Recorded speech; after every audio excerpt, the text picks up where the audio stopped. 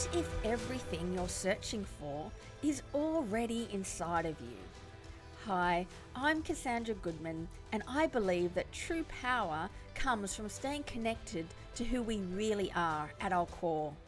This is a podcast about what it means to stay true to ourselves and why authentic leadership is such tricky business. You'll hear inspiring real-life stories from big-hearted leaders. I hope these stories help you to remember that true power comes from within. So today on True Power, I am speaking with Baxter Holt. Baxter is a professional cricketer at Cricket New South Wales. Welcome, Baxter. Thank you. It's been a pleasure to be on board. Well, I'm really excited to speak with you. I don't think I've ever had a conversation with a professional cricketer, so I've got all sorts of questions for you. We'll share a bit more about your background. Baxter is also currently studying a Bachelor of Psychology at Swinburne. And outside of cricket, Baxter has a passion for philanthropic organisations and charities, and he's currently supporting the Cooper Rice Braiding Foundation and the High Impact Athlete charitable organisation. So perhaps the first question is, can you tell us more about the Cooper Rice Braiding Foundation and the High Impact Athlete charitable organizations, if people haven't heard of either of those organizations? Yeah, absolutely. So the Cooper Rice Braiding Foundation was actually set up and founded by Cooper, who unfortunately passed away probably 7 years ago now. But he had sarcoma cancer, which is a really viral disease and cancer that attacks all your bone tissue and blood. And unfortunately, the main population that it impacts are children. Which is also a very horrific and eye-opening cause. So I was very fortunate. I met Cooper playing cricket, and their coach came up to me the morning of the game and said, "I was right, we played 12." And I said, "Yeah, it's not a worry at all. Play as many as you want." He goes, "Yeah, he's just come from his hospital bed to play cricket and then go back after the game." And I was like, "Excuse me? You're telling me this kid was in hospital overnight? He's coming here to play it and then going back?" He goes, "Yeah, he's on like his 6th bout of chemo." And I was like, wow. And as a cricketer, now lucky enough to be paid to play cricket, most days you turn up to work going, "Oh, God, do I really want to be here today doing this?" And then it was a very great perspective shifter and eye-opener for me to go, well, this kid literally is on his deathbed, but he wants to play the sport that I'm so fortunate enough to be paid to play. So that definitely opened my eyes. And I was lucky enough to be on board as an ambassador for them. And then the High Impact Athletes organisation got in touch with me a few months ago, and I was lucky enough to join up with them. So they're a bunch of high athletes set up by Hugo Inglis, who is a New Zealand hockey player, and then Marcus, who's a New Zealand tennis player. So a couple of Olympians. So I'm well out of my depth in that organisation, but there's a few people there, and the point for them is they've got a governing body that decides which charities they can put money into, and this is all worldwide. So how much money have the charity already got, where it's actually going to, so they make sure that every dollar that you donate is actually going to that charity. Right. Great. Oh, two very worthwhile causes there. So, Baxter, maybe I can ask you for the listeners who are like, I wonder what the day in the life of a professional cricketer even looks like. Can you give us a glimpse? What is a typical day in the life of for you? Yeah, today's a bit different. Today's a good one. I had did some batting at 8 a.m. this morning till 9:15, so that was an hour and 15, which is good. I got this podcast now, and then straight after this, I got a media shoot where we're doing some content filming for a few sponsors. Then after that, I'll go do some coaching at my old school where I'll coach for a couple of hours to try and give back a bit. And then tomorrow, for example, I'll have gym for an hour, then we'll do a running session for an hour, and then we'll do a massive skills session. So that goes for about 3 hours. So how many hours a week of actual training, like training for cricket, whether it's at the gym or batting, or how many hours a week does it take for you to stay at the top of your game? Yeah, a fair few. It's not your 9 to 5 job. So there's a bit of flexibility there, which is good. But yeah, it's still at least 4 or 5 hours a day, pure training. And then on top of that, you've got all your mental stuff. So whether it's seeing psychs, whether it's doing analysis work, and then just always trying to find ways that you can improve and better yourself, because at the end of the day, it is a contract society. So if you're not at the best of your game, you might not have your job next year. Mm. I think for us mere mortals who maybe will never be professional athletes, it just feels like another world to have your performance under that sort of level of scrutiny, and knowing what's at stake if your performance was to dip. So maybe I can ask you, in terms of like the mental load of that, what sort of support do you get from Cricket New South Wales, and how do you think about your performance? And I suppose, how do you keep a sense of lightness and play about it all when there's maybe so much at stake? Yeah, it's pretty tough. There was a good quote that someone told me a long time ago: the highs are high, the lows are lows. There's not much in between with professional sport. Definitely speaking from a cricketing term, you can go out there, you can get out first ball, and you've done absolutely nothing wrong, and you walk off going, God, I've got to sit here now for the rest of the day and thinking where else I could rather be. And then on the flip side, you could do the best performance of your life and you go, how good's this? I'll come back again tomorrow. And you love it. And that roller coaster that you're forever on is one of the greatest teachers, and it allows you to learn so much about you, your teammates, and everything about life. I feel like I'm only 24, but I feel like I'm matured a lot quicker than what some of my friends from school have, which is Mm. just the reality of the workspace I'm in, which has been really enjoyable. But then to answer your question, we have a lot of support, which is great. We've got about 6 to 10 physical coaches, so that's batting, bowling, head coach. But then we've also got your mental, so we've got a psych, and then we've got a range of different facilities that we can tap in board with. Mm. So on those days where you do have, some bad luck and you find yourself sitting on the bench for hours at end thinking, well, what sort of tools do you draw on in those moments in order to stay positive? Yeah, I'm really lucky that through the charitable work that I do a lot of hospital visits. I go in to see children who aren't having their best day. And when I think my worst day is what it is, it brings a lot of light to it that I'm actually not in a hospital bed counting down days or got tubes coming out of me. I'm actually outside in the sun, getting a nice tan some days, sometimes sunburn, but depends up to the sun. And then other than that, you're spending time with mates, which in many workplaces is a pretty good place to be. Yeah.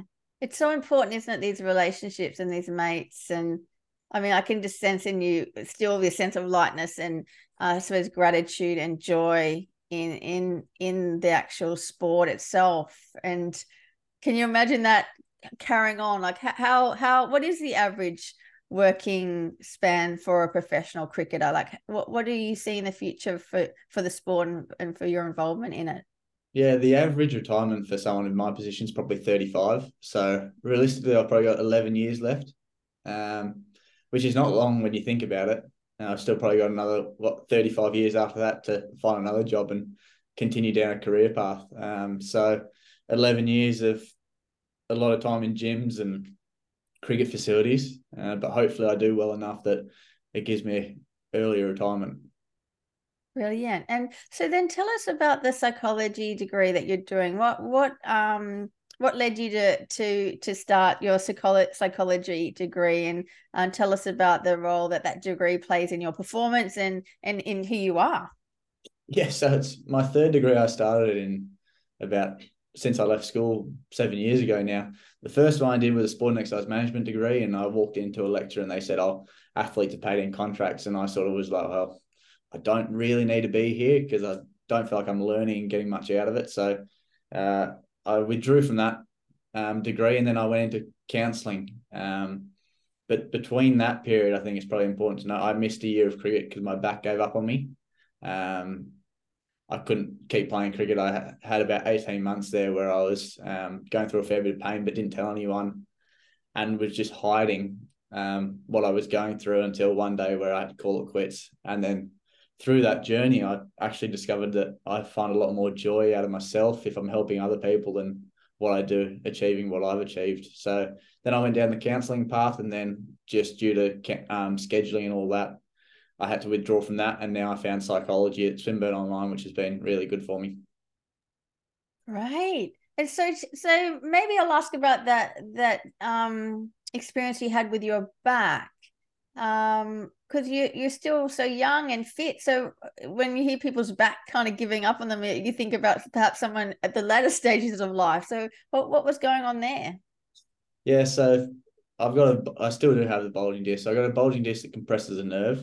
So after long days in the field or doing different exercises, all my muscles tighten up as well. So I get a lot of sciatica pain down your legs. So for people that don't really know about that, if you sit down for too long and you have the sensation of pins and needles go down your leg, I was living with that for about 24 hours a day, 7 days a week, for about 18 months. And sort of to negate that pain, I was on about 6 painkillers a day, just to try and get through.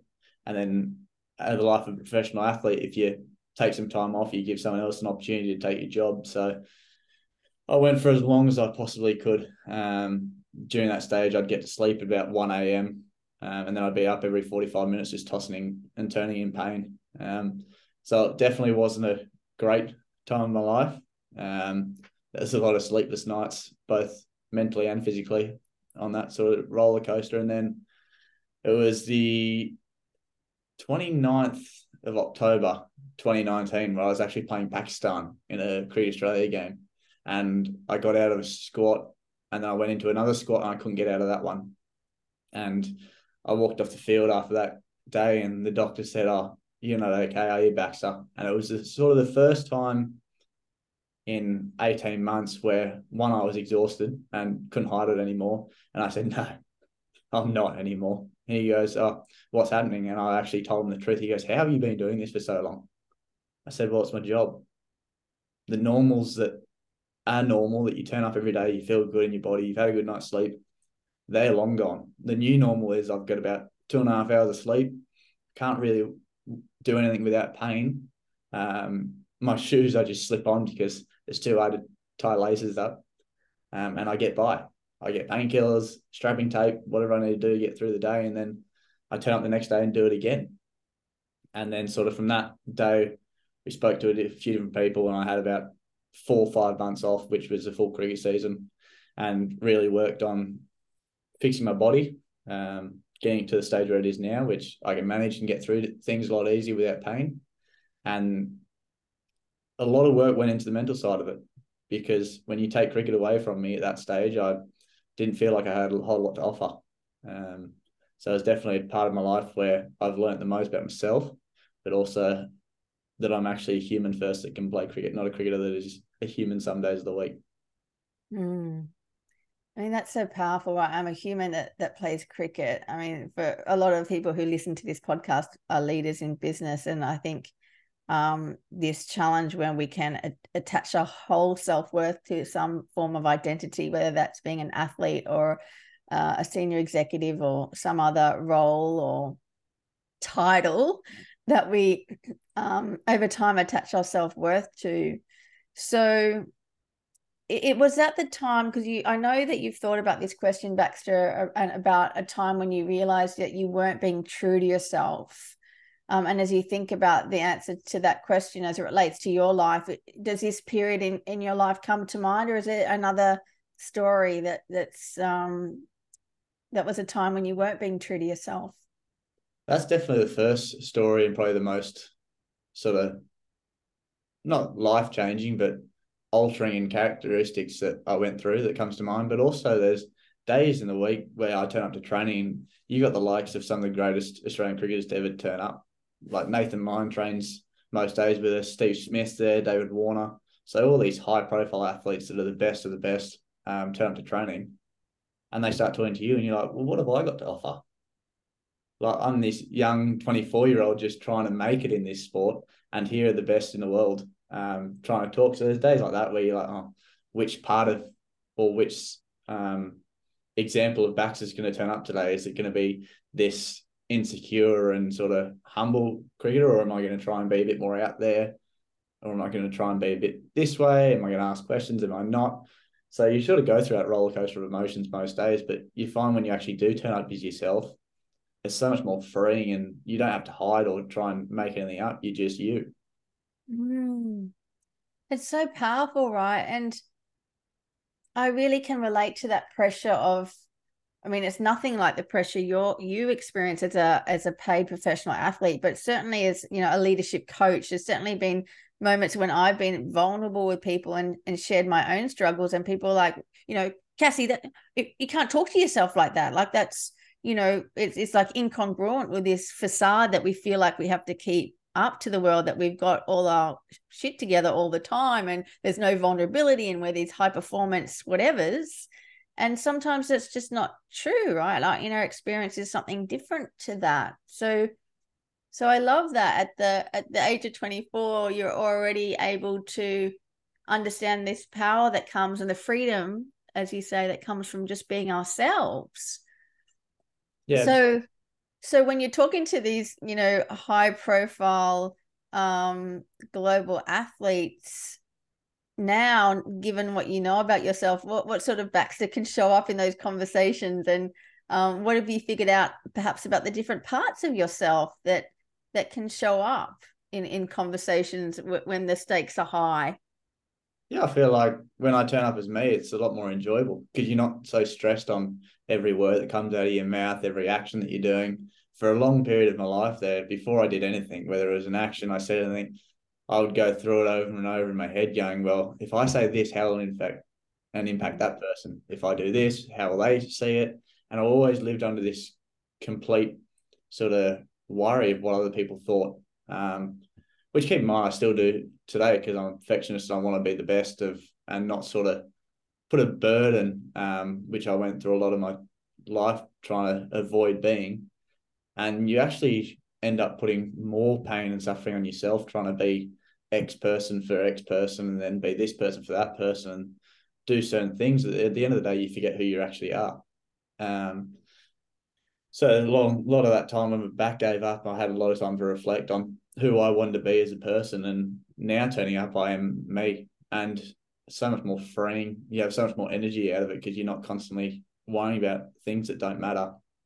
And there was a great quote that I heard one time that those that mind don't matter and those that matter don't mind. Sort of put a lot of things in perspective, which is good. That's a really good one.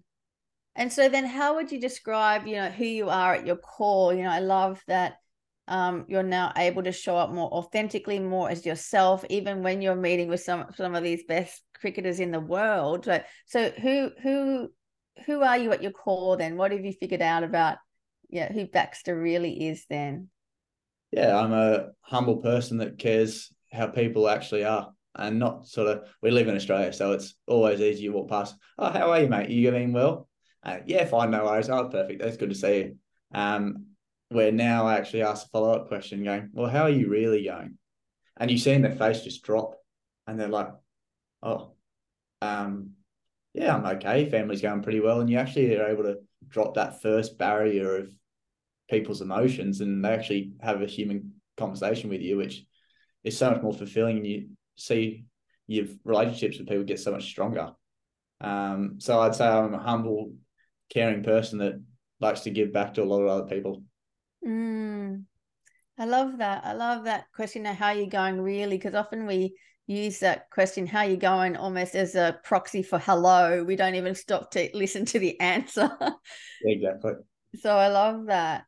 And so perhaps if there's people listening who feel like, oh gosh, perhaps I have kind of attached my self-worth in some way to this specific role. You talked about in that time where you had to take the season off because of your back, that you realize that you're a human first, and you're a human that plays cricket really well, not a cricketer first, but a human first. So for those who are listening who feel like, oh gosh, if I wasn't the CEO or the chief marketing officer or this or that, then gosh, who the heck am I? What words of advice or wisdom might you share for people who want to have the clarity that you have about who they really are at their core, and their value of them as a unique human being first and foremost? The daunting question, isn't it? It's a really daunting question for someone that hasn't had that. I suppose I found out the hard way. Cricket was taken away from me for 6 months there, and I literally had nothing else to do. And it was actually refreshing because I had to do it. But I always say, what would you want to do if you didn't have the job you are now? What makes you truly happy? Is it your family? Is it your friends? Is it playing a round of golf? Is it playing your social sport on a weekend? Or is it truly what you're doing? And then why? Someone told me a long time ago, if you know your why to do anything, you're the most powerful person in the room. Because on the days where you don't want to turn up, you still do turn up because of that reason. And that isn't usually because you're CEO of a company or you're the best cricketer in the world. It's because what that gives you. My why, for example, is to inspire the next generation to do what they love to do, but continuing to care at the same time. And I think that second sentence is probably the most important out of all that. The world is challenging. It is very hard. But to answer your question is, yeah, find what makes you tick and find why you keep turning up every day to work, because there is a reason. Because most people that work 9 to 5, they turn up Monday through Friday to do the same job. So there's definitely something there if you look hard enough. It's so true. And my son, he's 9, and he asked me randomly a few weeks ago. He said, Mum, if you won $600 million, random amount, I don't know where you got the amount. If you won $600 million, what would you change? And, I really thought a lot. I actually spent the whole weekend thinking about that question. And back to your point, Baxter, about the why and why I do the work I do, which is really about helping people to activate more of their innate potential, because I believe most of us are just skimming the surface of our potential. Like, when I really thought about, if I had all the money that I needed, I think I'd still do most of the work I do. There's some aspects of my work that I won't say which aspects in case certain people are listening, but there's some things I would say no to because I don't think they're fully aligned with that purpose. But I need them to pay the mortgage. But yeah, I think when we understand our why and the reason behind it, even if we had all the time and the money in the world, we would still do those things, wouldn't we? It's not just about, for me, being an author or being a coach or being whatever you want to call me. It's really that the impact and the value we create in the world, because not just of what we do, but who we're being while we do it, and this passion that we bring to our work. Yeah, exactly right. And it's fulfilling, and it gives you a sense of pride and honor in what you do. And it's challenging. As humans, we love a challenge. If I didn't play cricket, I'd play golf because it's also challenging. I don't know why I picked the two hardest sports in the world to play, but I do. Purely because I always having to strive towards. I can never perfect or master the sports, and I can't master anything, but I can keep trying to get better and better every day. And that's a challenge that I really enjoy doing. That's fascinating. I love that. And that could be said of most things, right? Most things you can never perfect. Nah. Most things we're just, the best we can hope for is moving towards a greater level of mastery, a greater level of self-awareness, a greater level of impact, a greater level of kind of congruence between how we show up and who we really are. But I love that moving towards better performance rather than this idea of perfecting. Because perfectionism is so pervasive. Like, do you see that in the world of cricket? Have you seen players perhaps who haven't been successful over the long term because of a tendency towards perfectionism and all the harsh self-criticism that can come with that? Oh yeah, I was my hardest critic for a long time. I'm still a perfectionist, but not anywhere near to what I was 3-4 years ago. I suppose the biggest thing with perfectionist is it's such a daunting and grueling way to live, because you're always trying to perfect everything. And as soon as you get something slightly wrong, it's detrimental. And then you start the avalanche in your head going, why can't I do that? I should be better. I should be doing these things. And when I was a cricketer first, it was, is it really worth doing this job? Should you be here? Imposter syndrome and things like that poke up. And then it's sort of when you change the word perfection to excellence, it gives you the freedom to fail and make mistakes. And that part is so freeing, because you're like, well, I am human. I'm not a robot. I'm going to make mistakes. I'm going to make a lot of mistakes. I actually make more mistakes than I don't make. So when you sort of flip that on a knife edge to say I'm learning every time I fail, then the perfectionist in you sort of decreases. But then on the flip side, I won't be where I am today without being a perfectionist. So it's important to find that balance and sort of which side you live on, but also giving yourself some freedom every now and then to look back and go, well, I've actually achieved a fair bit.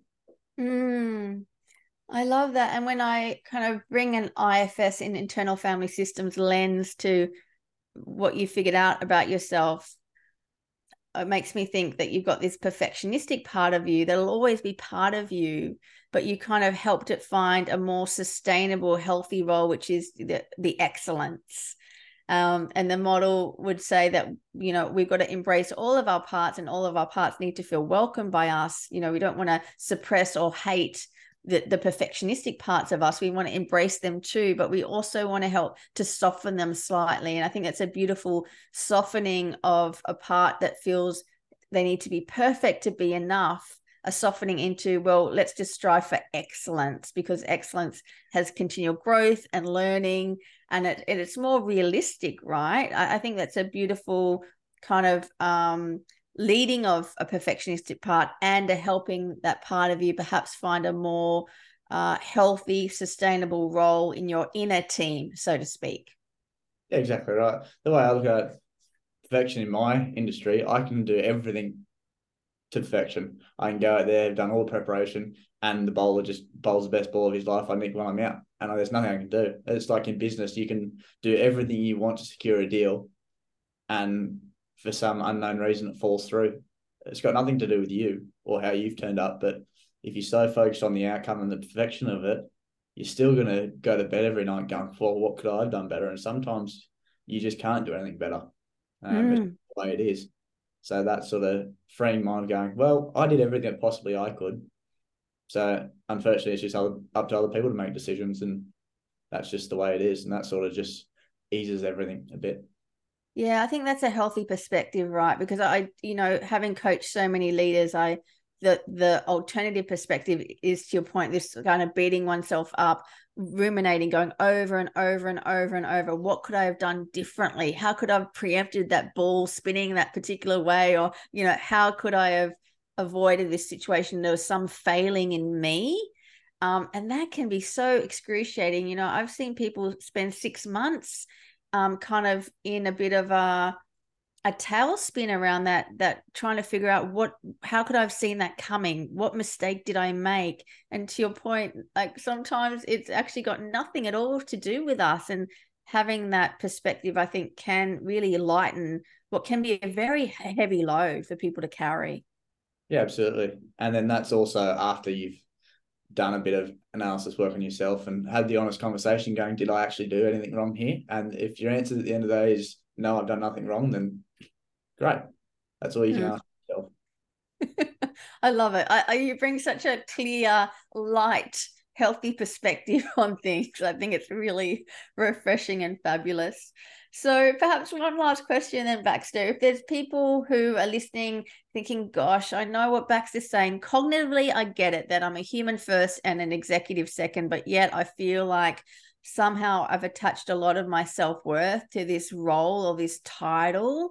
Any final words of wisdom that you can share for people to get started on this work of kind of decoupling our sense of self-worth to these titles and these roles that we have?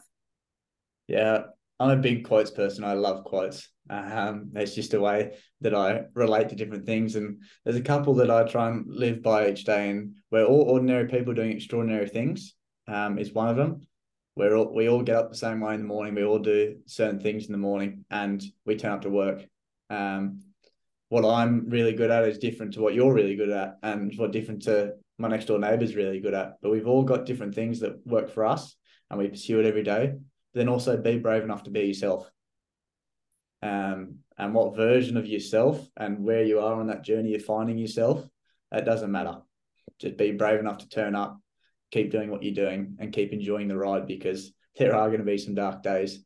I have more dark days than good days. We all do. We're humans, but it's what actually allows us to enjoy those really good ones and spend them with the people that we really care about and do the things that we find a lot of joy and fulfillment in. And the other thing is listen to understand, not to be understood. From a human side of things to a business side of things, how many times have you actually asked someone a question and then zoned off halfway through their answer? Or how many times have you asked someone the question and halfway through you're going, oh, what's the next question I'm going to ask him? I'm going to do this. And then on the flip side, whenever you ask them a question, actually listen to what they've had to say. And you'll find that their next question comes a lot quicker, and actually the person you're talking to drops everything and actually gives you the time of day. So they're my 3 massive live by quotes that I try to live by. And at the end of the day, keep enjoying being who you are and doing what you do. I love it, Baxter. Thank you so much. I'm sure so many listeners are going to really think about those pearls of wisdom that you shared today. It's been so lovely speaking with you. Best of luck for your media interview this afternoon and for the training and for what I'm sure will be a long and successful career. Thank you so much for spending the time with me today. My absolute pleasure, and thank you for what you're doing as well. Thanks, Baxter. By being true to our deepest selves, we liberate our highest potential and serve the greatest good. As the founder of the Center for Self-Fidelity, I am on a mission to help leaders feel more authentically empowered so we can co-create workspaces where people can thrive, perform, play, and belong. Learn more at selffidelity.com.